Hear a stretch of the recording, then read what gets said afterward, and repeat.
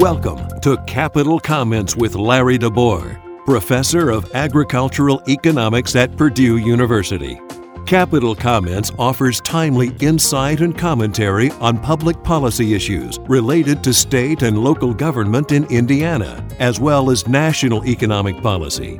You can find text and podcast versions of Capital Comments archived at www.agecon.purdue.edu/crd/localgov. And now, here's Larry DeBoer. Hi, I'm Larry DeBoer, and this is Capital Comments for April 2019. Our topic this month: Revenue and Medicaid forecasts squeeze the state budget.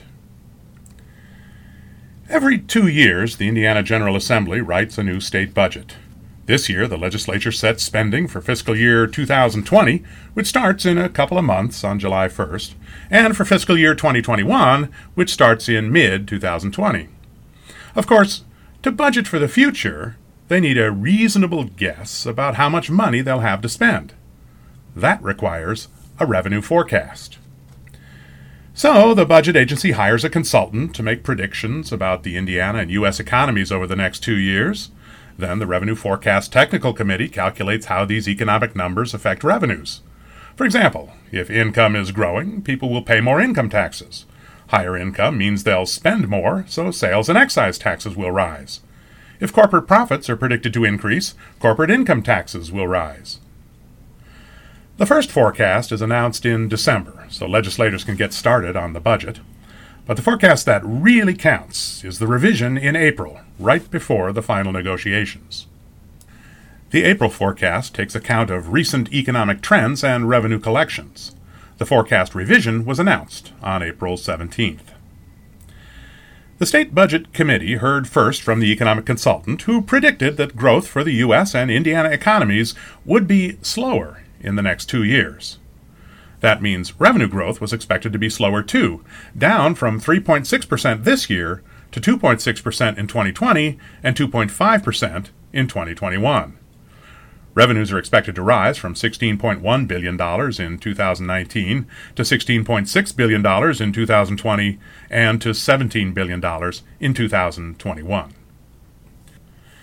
The economic forecast said that inflation would run a little more than 2% per year, which means that added revenue covered inflation, but not much more. That's one reason why it was hard for the legislature to find money for things like added teacher pay and child welfare programs. Here's another reason. Spending on Medicaid is expected to increase a lot. Medicaid is a collection of entitlement programs for health care. The Healthy Indiana Plan is the biggest one. The state must pay benefits that people are entitled to receive under the eligibility rules. The General Assembly needs to know how much Medicaid will cost in the coming biennium. So after the revenue forecast, the Family and Social Services Administration, the FSSA, presented a Medicaid forecast. Medicaid costs about $14 billion per year. The federal government pays about 80% of that total. Indiana's share comes out of the budget. At the April forecast, the FSSA said that the state would need $2.2 billion in fiscal 2019, then $2.5 billion in 2020, and $2.6 billion in 2021. Those are increases of 16% and 5% for the next 2 fiscal years. The April revenue and Medicaid forecasts were revisions from the forecasts in December. In total, for the rest of fiscal 2019 and for the coming biennium, the revision subtracted $33 million from revenues. Sales and individual income taxes were revised downward the most, while corporate income taxes and interest earnings were revised upward. The Medicaid forecast revised 2019 costs downward by $40 million, but increased the forecast for the coming biennium by $105 million for a net increase of $65 million.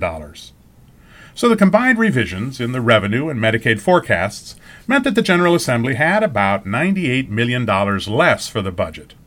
That made negotiations a little tougher. Here's the really tough part, though. Slow growth in the economy over the next 2 years means there will be a bit more than $400 million in new revenue each year. Rapid growth of Medicaid costs means an added $270 million will be needed in 2020 and $120 million will be needed in 2021. So Medicaid will require about 66% of all the new revenue in 2020 and another 30% in 2021. Remaining revenues grow 0.9% in 2020 and 1.8% in 2021. That's not enough to cover inflation.